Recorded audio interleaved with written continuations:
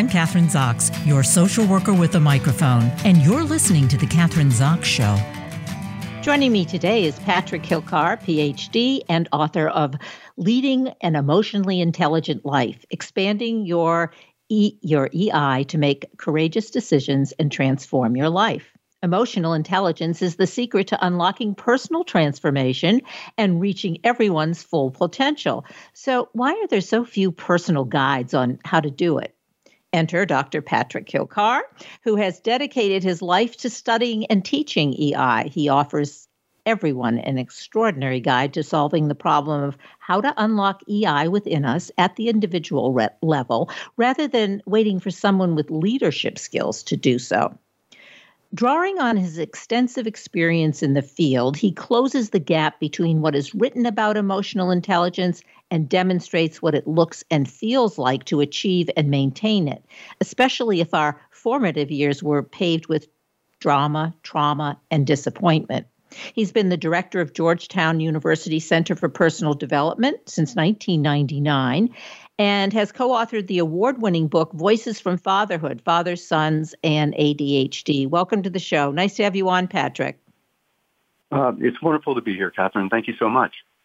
I have a question. IQ is like a household word. Everybody knows what IQ or has heard of IQ. Yeah. But not everybody has heard of EI. So why haven't we? Emotional intelligence doesn't really get the I'm going to say that. I don't like to use the word hype, but it really doesn't roll off your tongue. It doesn't roll off your tongue. And some people will say, well, what is EI anyway, and what does it do?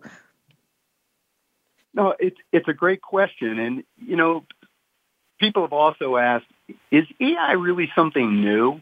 And no. I mean, it's been called many things over time, since the turn of last century.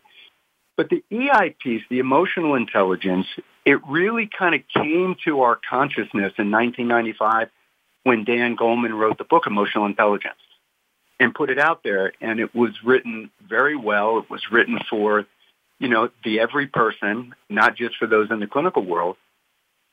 And it showed that there's this thing that's happening in our life that really does, in many ways, transcend our IQ. And it transcends it in that, who are the people that really experience a great deal of rounded success in their life?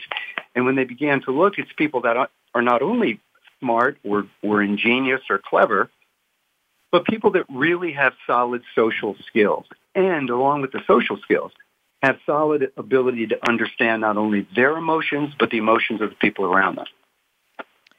So in other words, these people, the ones you're talking about, solid emotional skills, they're more well-balanced. They may be very bright. Maybe they're not have the highest IQ necessarily. That's not what we're talking about. And they make good choices. They are able to make good choices. Yeah. Yeah, I believe so. There's a saying that IQ gets you in the door, EQ keeps you there, and the EQ being the emotional quotient. And it's important in that everybody listening to this, and you and me, Kathryn, we know people in our life that manage stress really well. And stress is that culprit that kind of invades us, and then it comes out in various different ways. Either we withdraw, we become angry, we become edgy, we become silent. I mean, stress does a lot of things to all of us. And the people that live with fairly robust emotional intelligence, not that they experience stress differently. They don't. They just choose to act differently or do things differently with the stress that they experience. They don't foist it onto someone else. They don't dump it. They recognize it, and they also recognize it in someone else. I saw this situation happen the other day that I thought was remarkable, where on Georgetown, on campus, somebody saw somebody walking down the street and started pretty much yelling at them. They knew each other. And I'm kind of watching this, and then the person that was being yelled at said to the person exactly this: "Hey, Bob, I know that you're upset about this, and I'm not 100% sure what it is, but I assure you I'm going to find out and let you know." And at that moment, this guy, Bob, you could see just all of a sudden the tension reduced. You could see this stuff leaving his body, and all of that worked up stuff disappeared. And what would it have looked like, though, if this guy talking to him met him with that same level of aggression, that same level of anger? It just would have continued. Yeah. But this guy, and I don't even knowingly, but really was able to bring that tension down to zero. So instead of escalating the conversation, he de-escalated.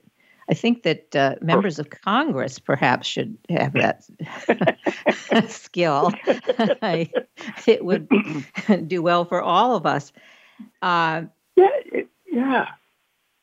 I have a question because I want to bring this into what's happening right now today, because I thought about this when I was thinking about doing our interview, and it's like this submersible and this company that has decided to go down and view the Titanic. Yeah. Okay, all these, I'm making the assumption that all these, I think they're all men, happen to be really highly intelligent people, right?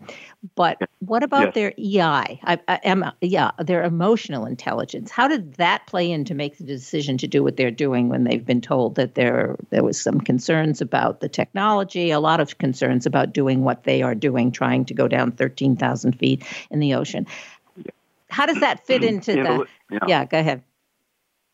Well, in this little teeny submersible, and it plays into it in a large way.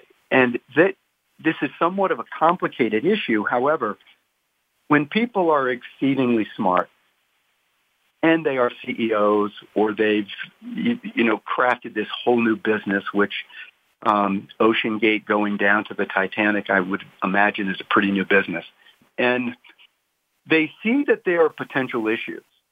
However, it could be hubris where they just so believe in what they're doing that the thought of something negative happening or something life-altering happening or something which can really just take away these lives, they know it exists, but they look at it and they say, no, you know what? We have the contingencies. Now, you're bringing up a really interesting point that let's say that these four engineers are having this conversation before the submersible actually goes and does this kind of swim around the Titanic. And someone says, no, I realize there are risks, but we're going to mitigate the risk this way. And that one of the four people are listening and they know that's not correct.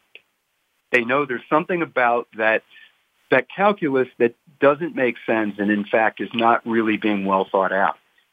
It depends on the group. However, if this person feels more junior to whoever is speaking, let's say it's the CEO and this is the second in command or whatever the case may be, that at that moment, they may hold that information and not say it. And the fear is an emotional fear. Would I be yelled at? Would I be demoted? Would I be made to look foolish in front of these other people? And it is along that notion or line of groupthink that's out there in the clinical world, and it's a big issue and so forth. If someone really, they're connected to their emotional intelligence, and, the book that's out there now that I just wrote about leading an emotionally intelligent life, we look at these 15 competencies that exist in everybody that walks on this earth. And those 15 competencies, if they're really in line and they're fairly strong, that the likelihood of somebody not saying something is fairly remote. But if there's a piece where emotional independence, for instance, and I think that's what you're talking about here. Emotional independence is no matter what's going on, I'm going to say what I need to say because of what's happening. Or if I'm, let's say, the CEO, I'm going to listen to what everybody is saying, put that into the mix, and then make a decision based on it. Strong emotional intelligence with regard to emotional independence, that's that moment where that person in terms of emotional independence is not terribly strong. Does that make sense? That does make sense. And so it makes a lot of sense. So then can we talk about, as you say in the book, that you're talking about 15 competencies? Let's discuss some of those. Maybe not all 15 we can't get to, but and the impact it has on our emotional intelligence. Okay. Well, I'll give you an example. That I had a woman come to see me clinically a few years ago. And she came in very together, very smart, very charming. And she said, I have really good friends. I'm doing well in the world. Something isn't working. And we talked about it for a while. And then she took the EQI. And when the results of the EQI came back, page 3 or page 4 of the comprehensive report, it's this visual makeup of these 15 competencies. And what I saw immediately, and then kind of put it together and pointed out to her, that one of the competencies is emotional self-awareness. How aware am I, Patrick, of my emotions when I'm experiencing them? What's going on? So her emotional self-awareness was really high. But then below that was emotional self-expression, which was really low. So she has all these feelings, right?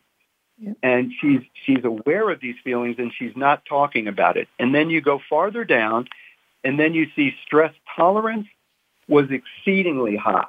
In fact, it was her highest. And there are times where one of these competencies, if we overutilize it, it can be a negative thing rather than a positive thing. And this was negative for her, having really high stress tolerance. And then her second highest was social relationships. Interpersonal relationships were high. So I looked at that and I shared that with her. And this is what happened, where she looked at it and she just began to well up. The first time she'd ever cried, the two of us talking. And what she saw was that she has these big feelings about a lot of things. She doesn't talk with her friends. She carries all of her friends' stuff. Everybody comes to her. She's that, within a friend group, she's the resident therapist that everybody goes to. And that she carries this stuff without ever saying a word, to the point where it was just emotionally exsanguinating her. And she realized that she kind of saw herself as a human doormat. Everybody walked over. Everybody wiped their shoes off on her. And that was kind of her role, where she had no one to talk to. And so the transformation for this woman is that she began to turn this around fairly dramatically and was no longer available constantly to hear other people's stuff. Found a good friend who she could begin to talk to. And it was really difficult for her to do that, by the way. That's not a role that she's been in. So in actually talking to someone, sharing, because everybody saw her as this superstar, she never has any problems. And of course, that's not true. It's not true of anybody. So that's how these 4 specific competencies interplay. And imagine this, that there's a little mobile hanging from the ceiling, like the little mobiles that little babies have, and that kind of, they just move around so gently above them. And let's imagine there are 15 pieces to this mobile. Well, if you touch one, what happens? Everything moves. And so focusing in on one of these competencies and talking about how to do that will then, by its very nature, begin to affect all of them. So they're all, yes, that's helpful. They're all connected. And getting back to this example you gave of this woman, so was there a trauma that happened in her childhood? I mean, do you get that caused her to feel that she had to take on everybody else's problem and be the superstar, as you say, that she could handle everything? Yeah. Absolutely. I mean, ask like a true clinician. I mean, you're beautiful. Because, yes, so her mother died when she was 8. She was the oldest. And what happened? She began to do everything. She was 8, and then all of a sudden, by the time she was 10, she was a full-on adult, taking care of her younger siblings, taking care of her dad. And again, it's not that this was manufactured. It's a role that she kind of fell into, and it's a role that she'd been in consistently up to that moment in time. And it's remarkable to see somebody go, you know what, I don't want to live my life this way anymore. And to truly shift it and change it. And in the book is just full of these remarkable stories of people like you and me, just people in the world that finally go, enough. I'm not going to carry around this stuff that either was foisted upon me or I had to live through or whatever the case may be. They decided to really say, look, I'm not 12 anymore. I'm 32 or I'm 22 or I'm whatever the case may be. And I have agency. I can truly choose how I want to go through this world. And it's remarkable to see that whole transformation. And I think that's probably true for any clinician in working with people where you see these type of changes are just incredible. Patrick, what inspired you to become the leader in emotional intelligence? I mean, what happened? I'm assuming something it had some impact on you in your life that you, oh, wow, this is something that I have a passion for this and I'm going to become a leader in this field.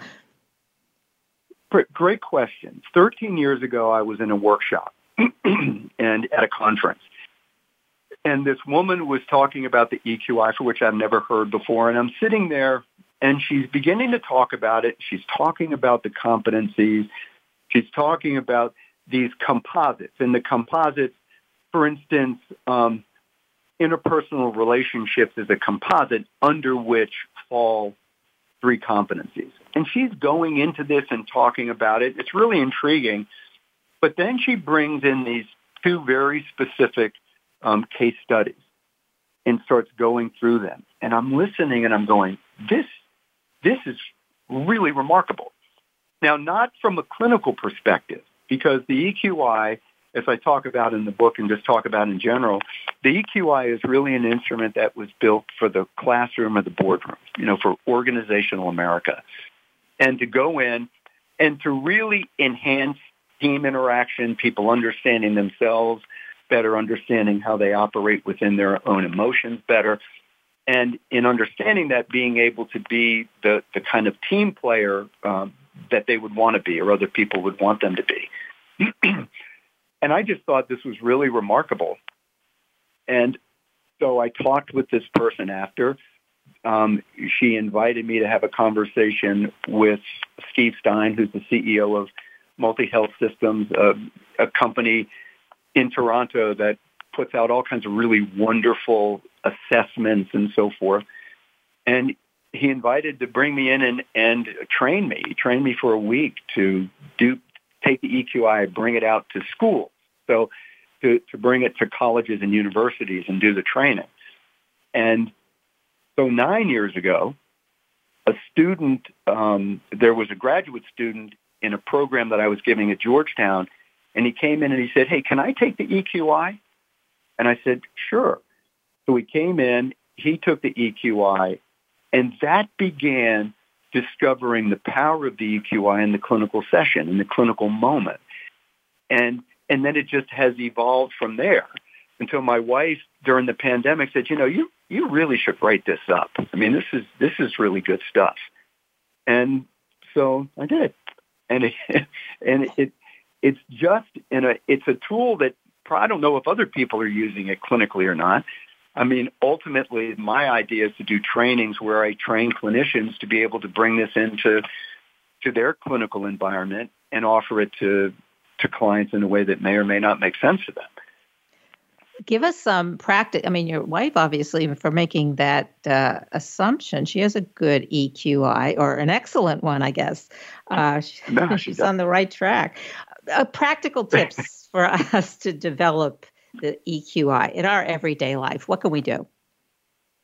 Well, great question, because, you don't have to read books. You don't have to get my book. You don't have to take the EQI. It's to take 5 minutes, 10 minutes of your life. And this is the important part. When you feel that you're getting angry. Now, I don't mean when you're in the midst of anger. It's more like this. You put your ear to the train track, okay? You can't see the train. You can't hear the train, but you feel the vibration, so it's coming. And I think most of us have that ability to really see the churn that's occurring as we move toward getting angry.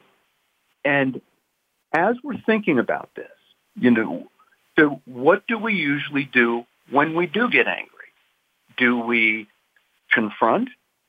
do we withdraw? Most of us in this world withdraw when we're angry. And then in that withdrawal and kind of chewing on it, it then finds its way back out in some passive-aggressive kind of situation. But it's being able to really evaluate, what do I do with my emotions, number one? And when I see other people in an emotional state, what do I do?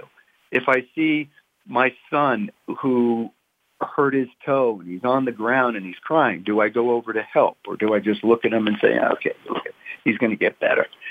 I mean, what do I do when I see other people who maybe are struggling, maybe in pain, maybe in this place of doubt? And it's being able to get a sense of, okay, where am I at this moment with the way that I meet things out emotionally? And if I tend to withdraw, is that what I want to do?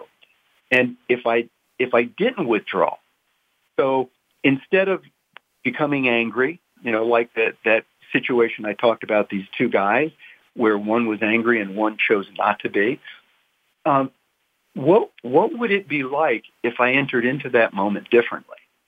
If I didn't get mad, if with my spouse or my partner or whatever the case may be, if I didn't blow up, if I actually listened, or if I was really mad, instead of withdrawing, instead of blowing up, I said to the person, look, I want to share with you, when you do this, it really gets me going, gets me upset. I don't want to be, and I want to share it with you. Is being able to acknowledge when we're experiencing something, when we're feeling something. And, that's where IQ makes no difference. That you could be the smartest person in the world or the person who just didn't really get that big intelligence gene pool. Doesn't matter. We all experience feelings, and that being able to kind of recognize what I do with those feelings and what I do with it, how does it impact the people around me, my friends, my kids, whatever the case may be. And if I were to shift or change it, what would happen? I have a question for you. This is one of my personal issues. I live in New York City much of the time, and I go to theater a lot, all the time. I like to go to theater, and I find that 9 times out of 10, when I'm sitting there, even though the audience is told not to use cell phones, not to turn them on, the light bothers the audience, it bothers everybody, or not to talk. Yeah. And of course, everybody, it seems to me, and I always feel like they're sitting right. Somehow I've chosen the seat where everybody is talking and on their cell phones. And I get and feel, as you're describing it, really angry. What do you do in that kind of a situation? And we have 3 minutes left, so you have to, Right. I know. So here's what you do. You go, excuse me, could you not turn that on because it just gets in the way? So you do it politely, but then often what does happen? The person catches an attitude, or they get grumpy, or, every now and then you have to say, oh, I'm sorry. But usually that somebody cops an attitude because they've been caught doing something they know they're not supposed to, or they're being asked to change a behavior that they're not supposed to be employing at that moment. And what do you do when really there's nothing you can do, is kind of what you're saying. Yes. What I do, I breathe. Honest to God, I do the kind of breathing we do in yoga. I breathe through my nose deeply. I feel my lungs expand, my diaphragm expand.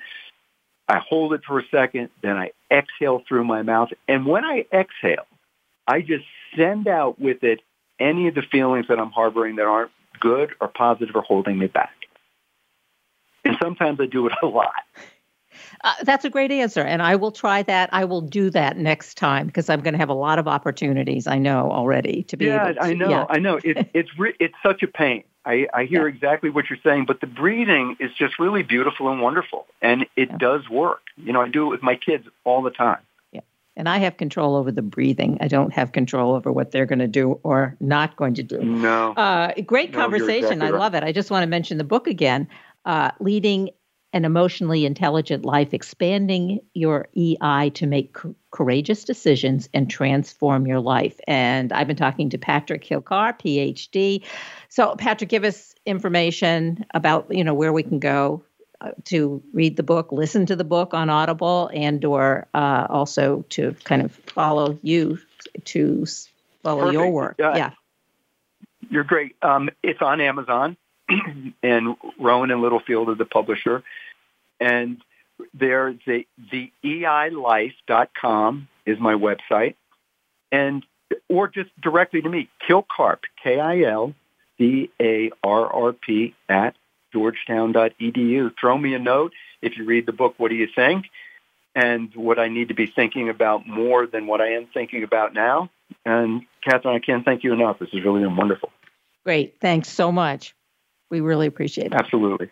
I'm Kathryn Zox, your social worker with a microphone, and you've been listening to The Kathryn Zox Show.